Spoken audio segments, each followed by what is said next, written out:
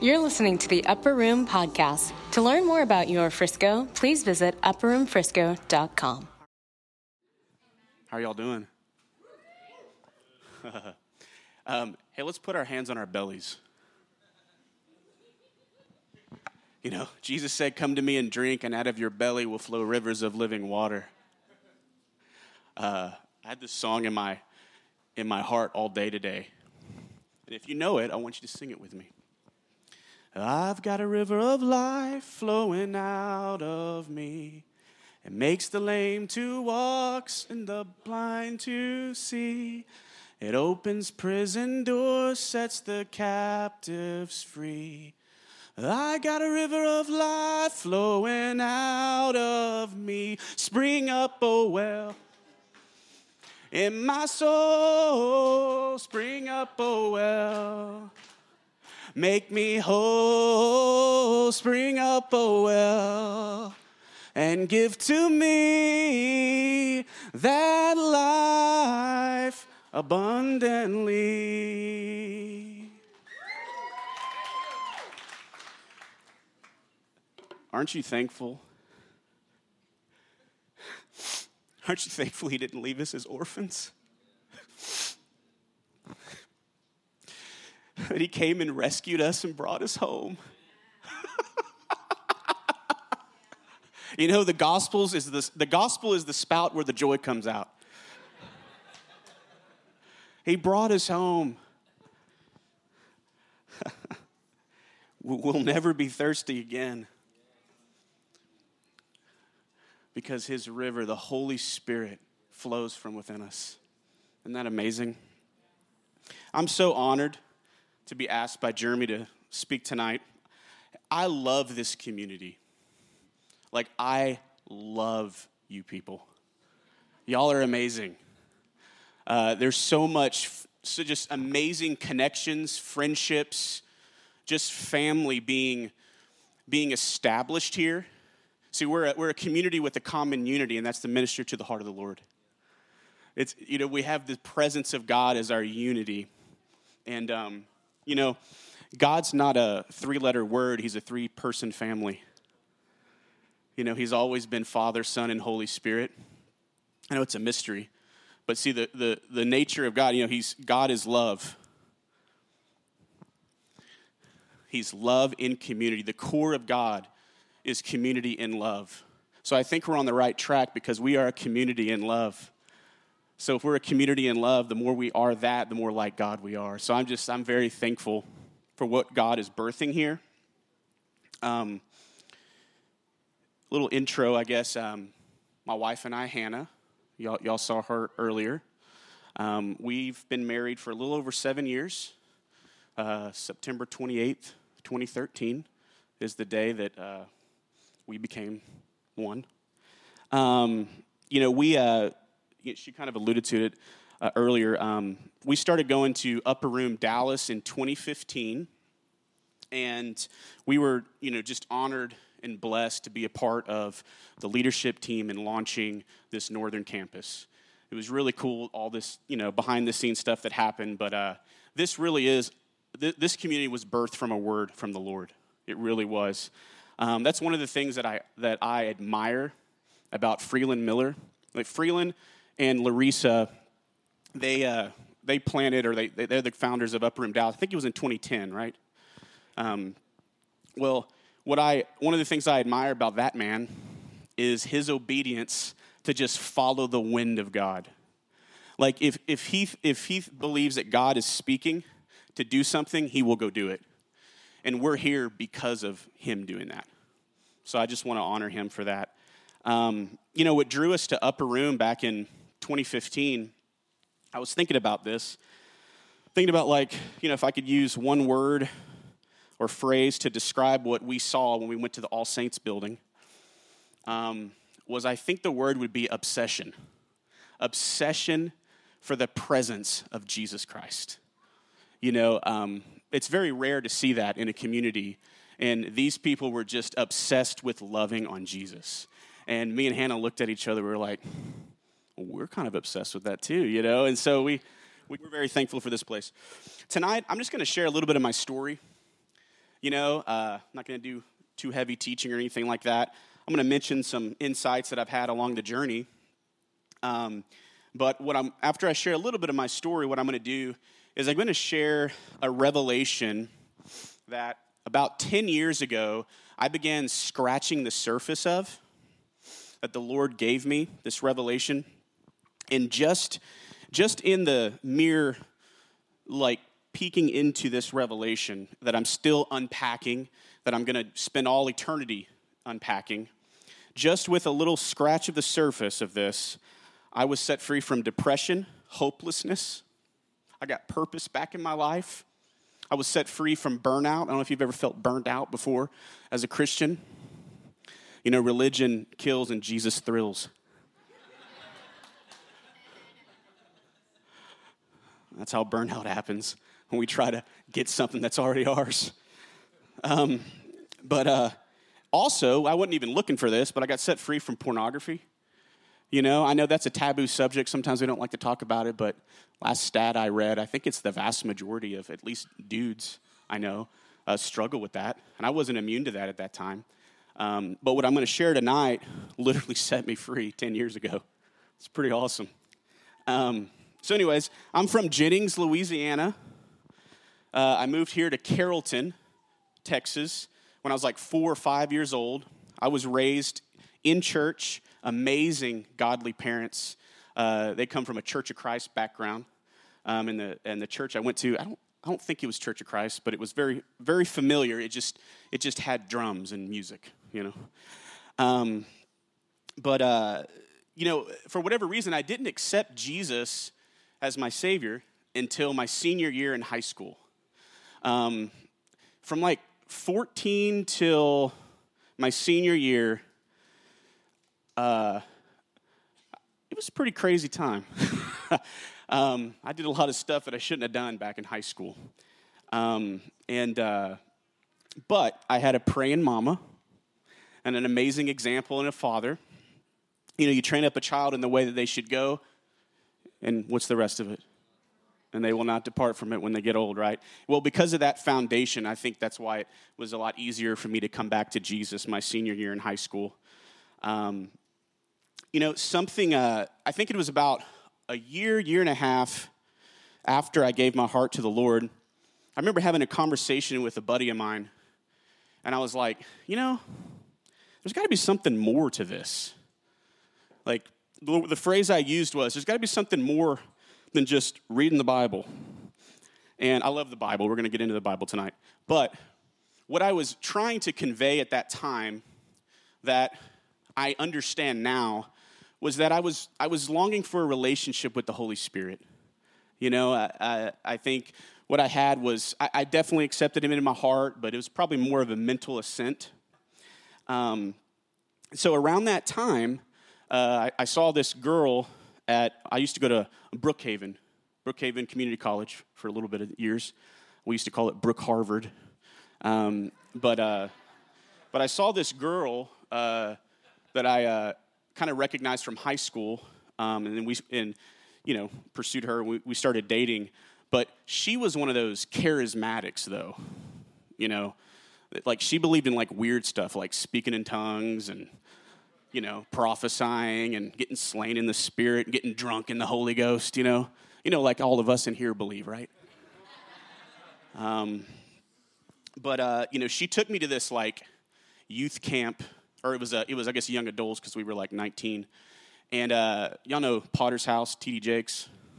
I'll forever be grateful for that church, because they sent one of their pastors, Chris Hill, to this gathering. And I don't even remember what he preached on, but it was fiery. And I remember there was people praying in tongues around me, and I was very thankful I didn't bring one of my friends with me. It was very weird, but I was hungry, so I didn't care about the weird. I wanted the real. And what happened to me, he did an altar call toward the end of the service, and I just ran down there. I'm ready. Whatever you have for me, Lord. And then when I got down there was this line of people. I've never experienced anything like this. And he started going down the line and touching people's head, and then people were falling down on the ground.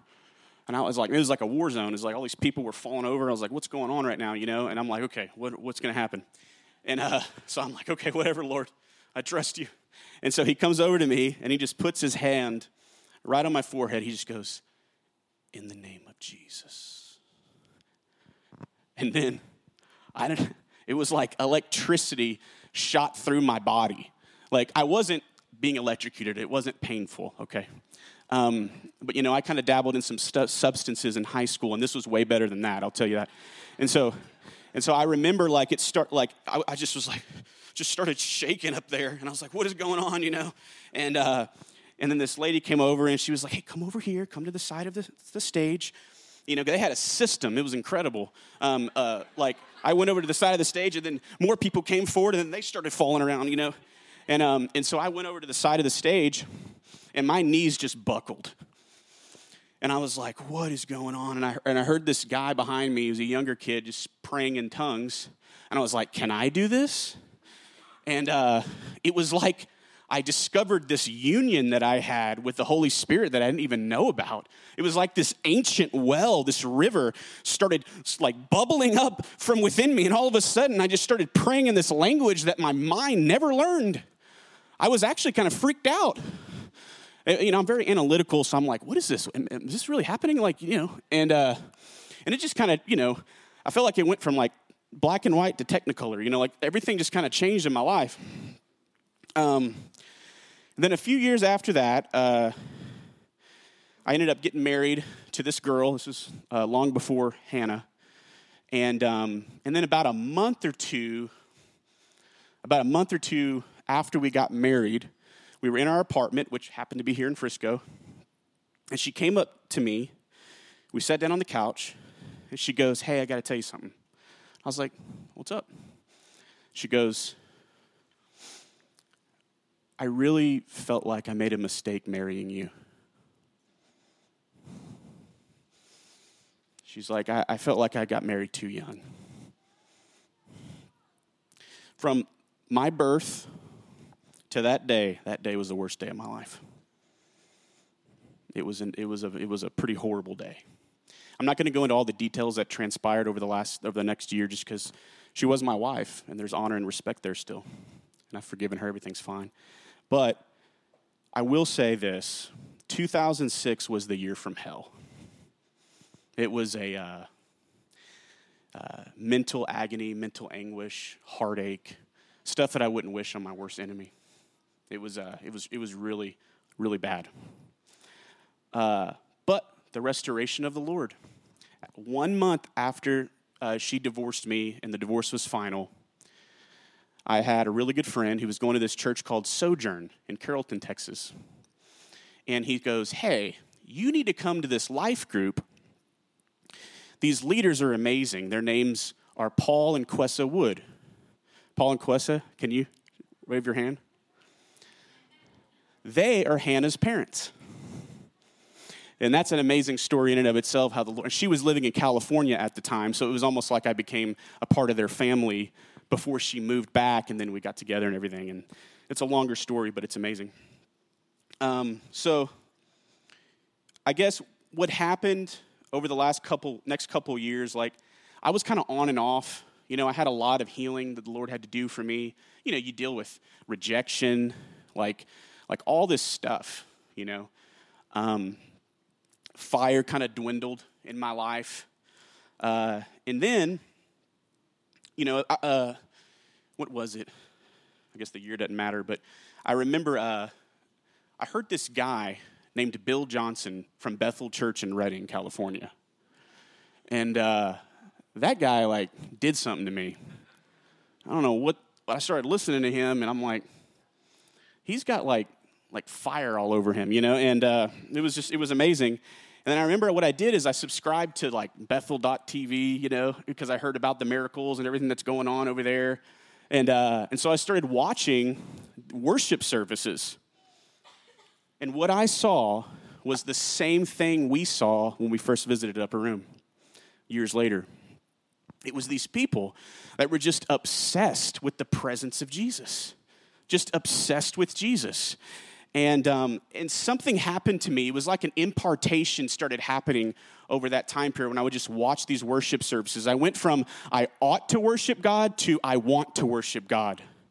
It was like Jesus went from being medicine that I needed to have a better day to the wine that I enjoyed.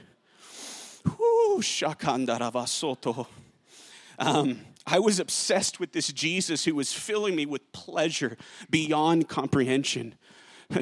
There's fullness of joy, not in perfect circumstance, but in his presence. And at his right hand are pleasures forevermore. So much pleasure that it would take forever and more to unpack. So then, toward the end of 2011, I watched online this thing called the One Thing Conference. I don't know if you guys are familiar with that here. Mike Bickle spoke. And that conference that year was called Jesus, Our Magnificent Obsession. And what happened was he put into words what I was beginning to experience at that time in my life. So what I did, I transcribed a few excerpts from that message. I'm going to read it to you. Let's just continue to encounter the presence of Jesus right now, okay? Let's have some fun tonight with this glorious man named Jesus. This is what Mike Bickle said. A magnificent obsession is an oxymoron, a contradiction of terms. Almost every obsession the human heart has is destructive. However, there is one obsession that liberates us and brings us into our destiny, fills us with spiritual pleasure, crowns us with God's glory. My basic premise is that there is no aspect of God's grace that more powerfully transforms our emotions or satisfies our heart than when God, the Holy Spirit, reveals God to the human spirit. The most transforming, exhilarating, motivating reality in the kingdom is Jesus himself. Christianity is more than escaping from hell, obeying a code of conduct, and fulfilling a ministry assignment. Many live a defensive Christianity. They focus on sincerely resisting darkness, but do not aggressively pursue Jesus. This approach is weak and ineffective and does not change our heart. Many in the church think of Jesus mostly in terms of one who forgives them and stamps their passports. They can go to heaven. They only see one who heals, provides, directs, blesses circumstances. But he is much more. The best kept secret in the church is Jesus' magnificence. Paul gladly gave up everything as he saw the magnificence, the excellence of Jesus. If we can see what Paul saw, we could live like Paul lived. Paul gladly gave up everything to see more of this magnificence of Jesus. When I was reading that this week, when I was preparing for this, an obvious question kind of came to my mind. What exactly did Paul see then? What did he see? This is the revelation that I just kind of peekabooed into, that just that little bit of a glimpse completely transformed my life. And I cannot put this fire out because it's his fire, not mine. That's a key too. This is the revelation. Christ and him crucified.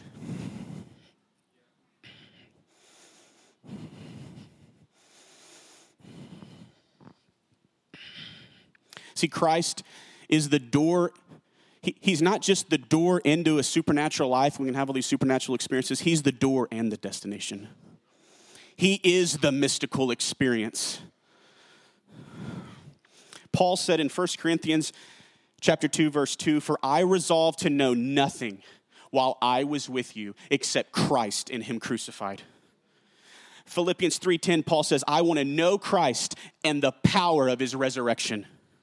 See, that Greek word for I want to know Christ is gnosko, and that Greek word is not a mere intellectual assent.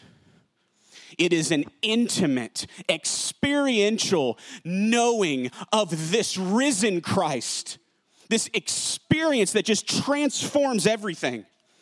And he said he wanted to know Christ, and equally be intimately acquainted with his finished work.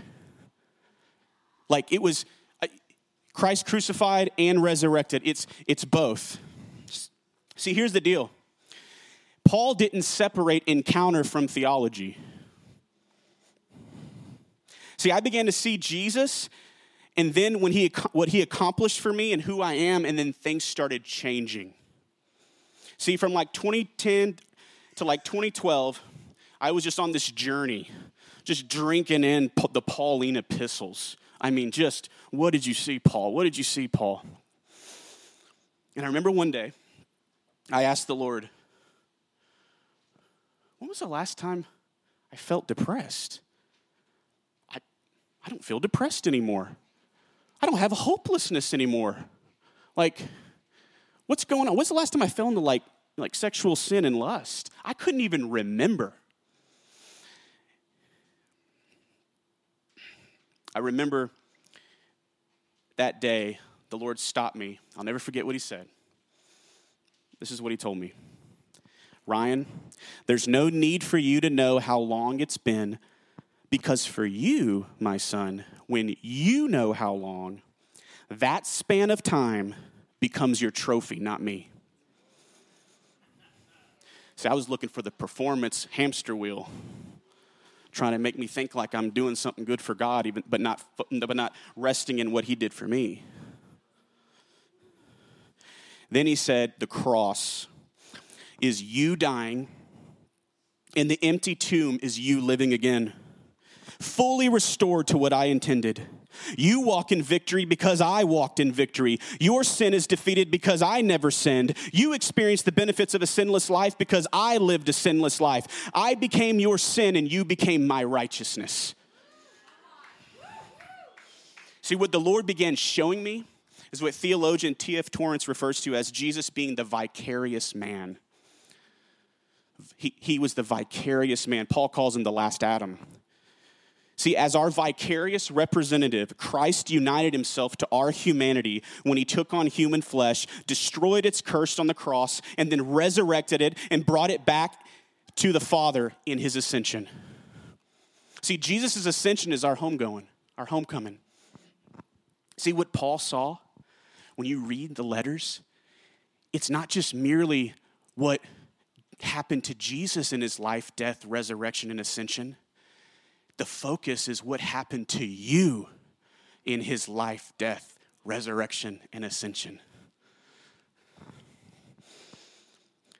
Galatians 2:20 says, I was crucified with Christ. See, in the incarnation, Jesus united himself to your humanity so that whatever happened to him happened to you. 2 Corinthians 5:21 says, he who knew no sin became sin so that we would be made the righteousness of God in him. See, he identified with you so that you could identify with him. The Son of God became the Son of Man so that sons of men can become sons of God. See, Christ partook of your human nature so that you can partake of his divine nature. 2 Peter chapter 1, verse 3 through 4, and you can put that up on the screen. It's New King James Version. That's what I'm going to read out of. 2 Peter chapter 1, starting in verse 3.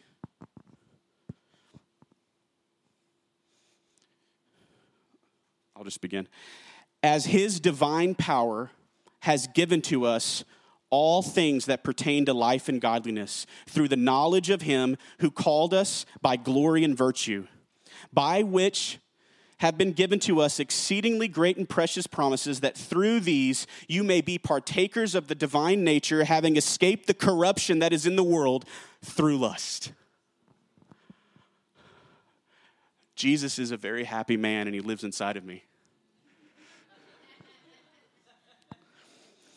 See, what transformed my life is that I began seeing that encountering Jesus and proper theology and doctrine about Jesus are inseparable. See, I knew Jesus for 10 years, but walked in bondage because I didn't know what he accomplished on my behalf. See, he's called the truth. I believe he's called the truth because encountering the person and theology are not meant to be separate. Jesus Christ is perfect theology. See, the church a lot of times is like, we just want to go crazy into mystical encounters. Let's just get encounter the Lord, encounter the presence of the Lord. But we neglect proper theology and proper, like, if you've seen Jesus, you've seen the Father. It's very important to have both. And then we go from one ditch to the other. Then we go to the other side, and we're just too heady, and it's all about intellect, and there's no personal encounter. See, if I was going to try to balance, like if I had a balance beam here, and there was, I guess, like a paint, can or whatever, and I'm sitting here trying to balance, I would definitely fall, and y'all would laugh. But here's the thing. I think what we do a lot of times in the church is we go all the way over here to encounter, and we have no balance. And then we go and then we mess up and do something wrong, so we go back over here to theology, and we have no balance. And then what happens is we try to get in the middle, and it's like really wobbly. That's like when we call ourselves charismatics with seatbelts. But I believe what Paul did and what we're called to be, I believe this community, is we want to go extreme encounter. Let's just see what his blood paid for. Let's see what we can encounter with him on this side of heaven. And then extreme proper theology and doctrine so that we have a safe place for our community and we make sure that I'm just saying it needs to be both at the same time. That's how Paul did it. See, I say Christ and his work because if you don't know what he accomplished, we'll try and get through performance what has already been given to us by grace through his performance. See, if you separate Christ's person from his work, you separate his benefits from his person. What happened to me 10 years ago is that I began to see that the purpose of salvation and the means by which we were saved is the same thing. Union with Jesus. See, he united me to his life, death, resurrection, and ascension so that I could be united with him for all eternity, for all the ages to come. Ephesians chapter 2, verse 4 through 7, the ESV version, starting in verse 4.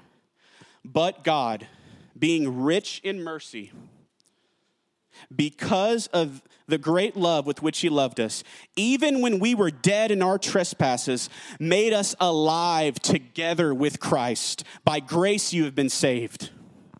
And raised us up with him and seated us with him in the heavenly places in Christ Jesus, so that in the ages to come, he would show us the immeasurable riches of his grace and kindness toward us in Christ Jesus.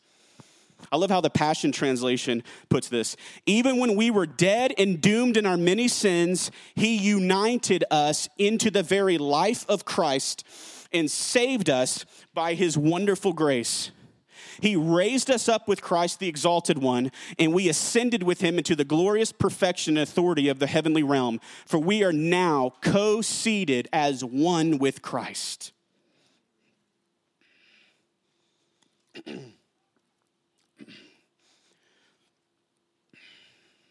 I'm going to read this one to you. Romans chapter 6, verse 3 through 4 in the Passion Translation.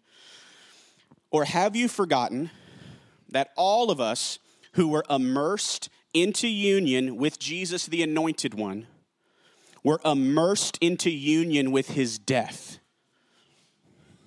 Sharing in his death by our baptism means that we were co-buried and entombed with him, so that when the Father's glory raised Christ from the dead, we were also raised with him. We have been co-resurrected with him so that we could be empowered to walk in the freshness of new life. Woo! Come on, Jesus. 1 Peter chapter 1, verse 3, ESV version. Blessed be the God and Father of our Lord Jesus Christ, according to his great mercy, who has caused us to be born again to a living hope through the resurrection of Jesus Christ from the dead. See, what I realized was my old, depressed, hopeless, anxiety-filled self was crucified 2,000 years ago, and my new creation, love drunk on Jesus self, was raised on that third day. Because 2,000 years ago, me and Jesus bled into one. I think it was Michael Miller, Freeland, like it was a few years ago, the first time I don't know why I didn't know this, but he was talking about the blood in the body. And he looked at the word, he put the word atonement on the screen and like said that word means like at one-ment.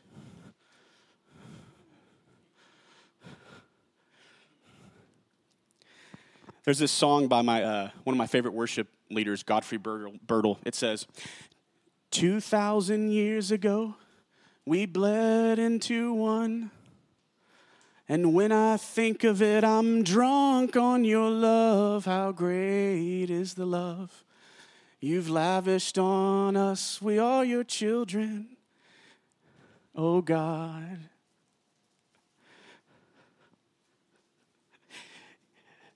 I'm going to keep going. Now every distance has been canceled in Christ. And separation's an illusion, a lie. How great is the love he's lavished on us. We are your children, oh God. See, it's what I began to see what I was called to do. And I'm still unpacking this. Lord, help me. But I began realizing that the Lord wants me to live from the it is finished line. From union with Christ, not toward it. From victory, not for it. From holiness, not for it. From righteousness, not for it. From identity, from the new creation, not trying to kill off the old man that already died 2,000 years ago while we're trying to shadow box a defeated foe. Whose flesh was crucified with Jesus?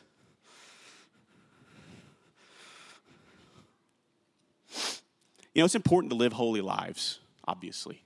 We need to live holy. I didn't start living more holy until I realized I already was holy, thanks to Jesus. See, I began to realize that the Christian life isn't about becoming more holy or more righteous. It's about waking up and growing in my awareness of how holy and righteous I already am because of Christ and his work. Any step I take over the it is finished line puts the boasting back on myself and the efforts that I must do and away from being fully satisfied in who he is and what he has already accomplished on my behalf. One is an exhausting, fruitless pursuit of an elusive carrot, not realizing that the carrot was already in our mouth. And the other is a restful recline into union with Christ and him crucified. Because it's union with Christ and you crucified.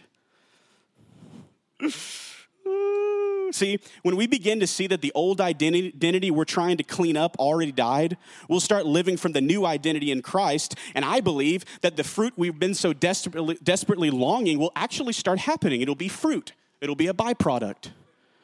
See, it's because it's the fruit of his Spirit,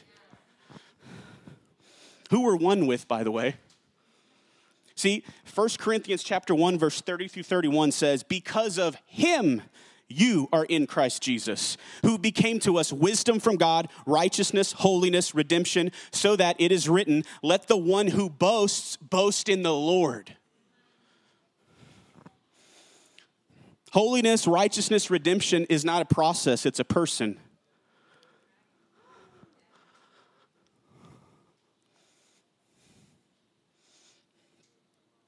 Because of him, we're new creations. Jesus. Yeah, Holy Spirit, just give us light right now. Just enlighten our hearts right now with the gospel. With who we are in Christ.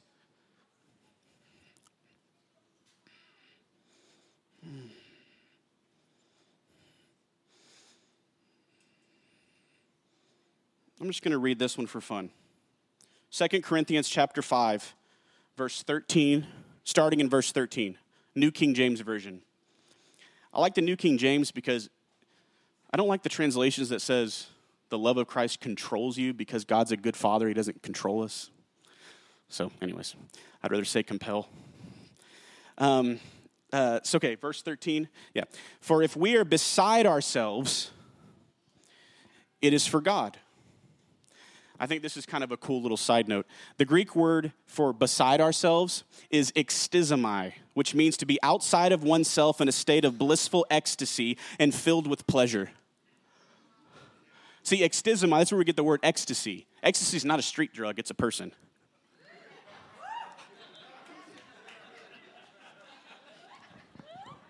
Pants are falling down. Okay. So here's the deal. Verse 14, we find out why he was so blissed out, drunk on the Holy Ghost.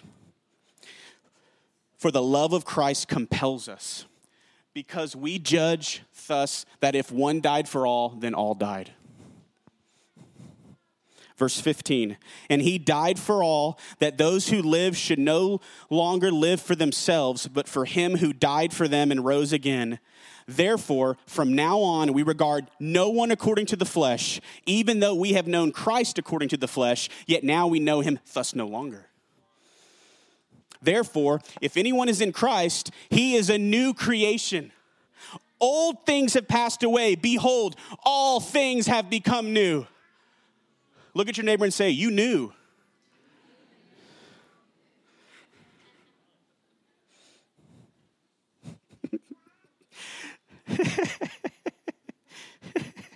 Verse 18, now all things are of God,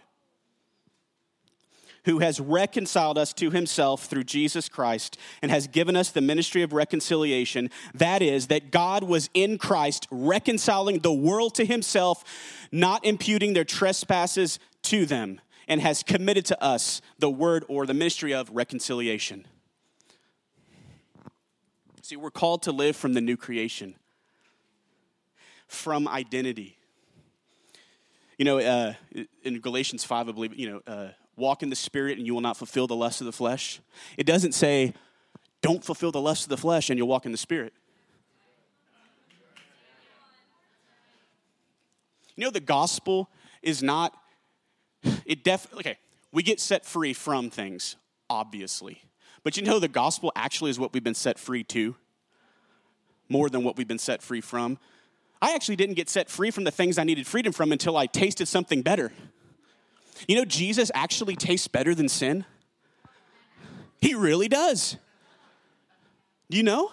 I get way more intoxicated on the Son as I used to do on sin. He tastes so amazing. He tastes better than the freedom that I so longed for. The freedom's a byproduct. Taste and see that the Lord is good. See, tasting him, experiencing him, changes your perspective, and you get to see him that he's actually good.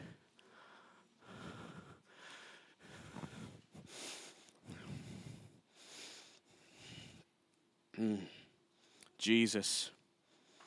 Holy Ghost.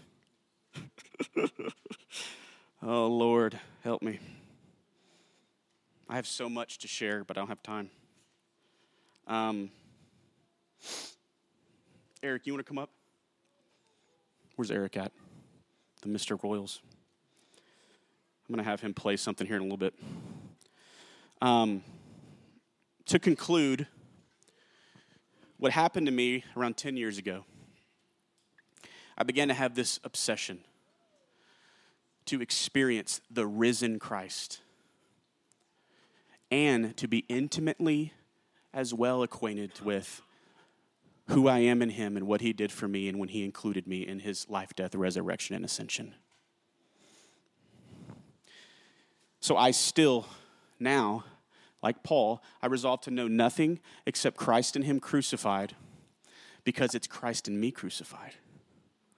And I resolve to know nothing, or I want to know him and the power of his resurrection, because it's also the power of my resurrection. Can we stand up?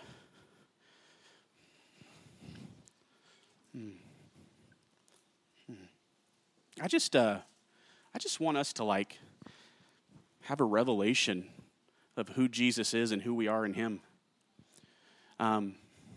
I just want to pray. Actually, I want my wife to come pray for y'all. Can you pray?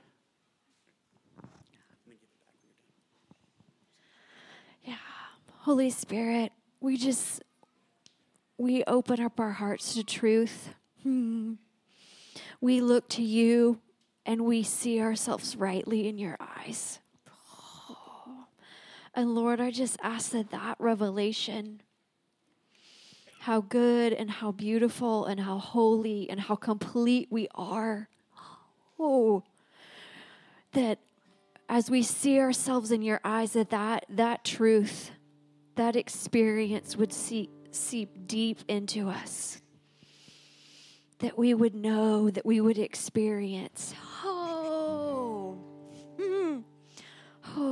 the weight of the glory that we walk in as your kids, the fullness of who we are, the fullness that we live and move and have our being in you.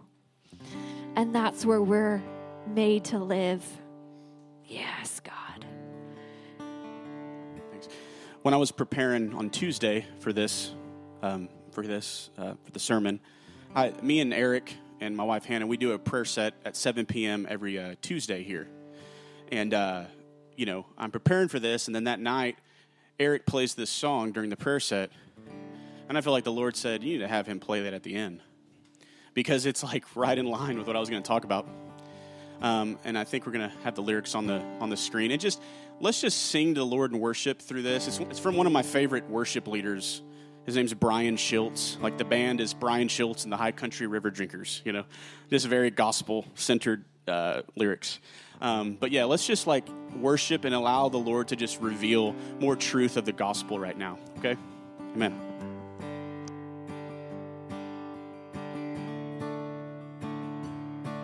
Take a good long look as the blood rolls down that war-torn and splintered cross. Take a good long look at the righteousness of God. With his dying breath, he turned our wicked switch off and traded us righteousness for wretchedness, holiness for hopelessness, faithfulness for filthiness. What a good God. He traded us righteousness for wretchedness, holiness for hopelessness, faithfulness for filthiness. What a good God. And take a big old drink from that fresh spring that pulses from this free man's side. And take a big old drink from that ocean of light that drowned a harlot and raised her up a bride, and traded us righteousness for wretchedness, holiness for hopelessness, faithfulness for filthiness. What a good God. He traded us righteousness for wretchedness, holiness for hopelessness, faithfulness for filthiness. What a good God. When evil came upon us and did not leave our side, when shadows fell down on us, he flooded our fields with light. And when our families disowned us, he adopted us in a flash. And when those bankers came to collect our debts, he paid them all in cash and traded us righteousness for wretchedness, holiness for hopelessness, faithfulness for filthiness. What a good God. Righteousness for wretchedness, holiness for hopelessness, faithfulness for filthiness. What a good God. And take a deep, deep breath from that sweet incense that's running from his empty crypt. and take a deep, deep breath. The Holy Ghost is in the wind, 'cause our God killed death and left his body down in the pit,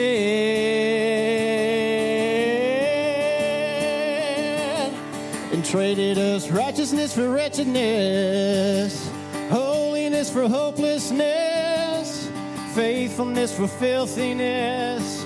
What a good God. He traded us righteousness for wretchedness, holiness for hopelessness, faithfulness for filthiness. What a good God. What a good God. Traded us righteousness for wretchedness, holiness for hopelessness, faithfulness for filthiness. What a good God. He traded us righteousness for wretchedness, holiness for hopelessness, faithfulness for filthiness. What a good God. And when evil came upon us, he did not leave our side. When shadows fell down on us, he flooded our fields with light. And when our families disowned us, he adopted us in a flash. And when those bankers came to collect our debts, he paid them all in cash and gave us righteousness for wretchedness, holiness for hopelessness, faithfulness for filthiness. What a good God. He traded us righteousness for wretchedness, holiness for hopelessness, faithfulness for filthiness.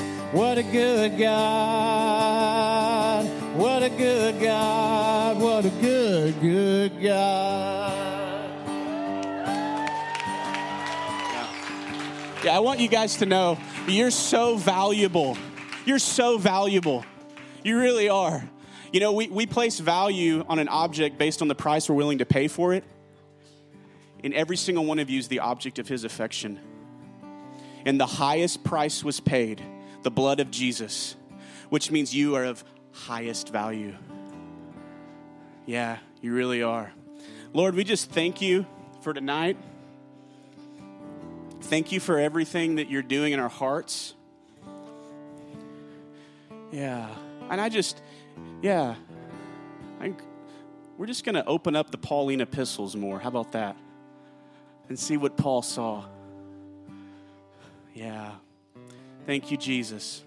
Amen. Love you guys.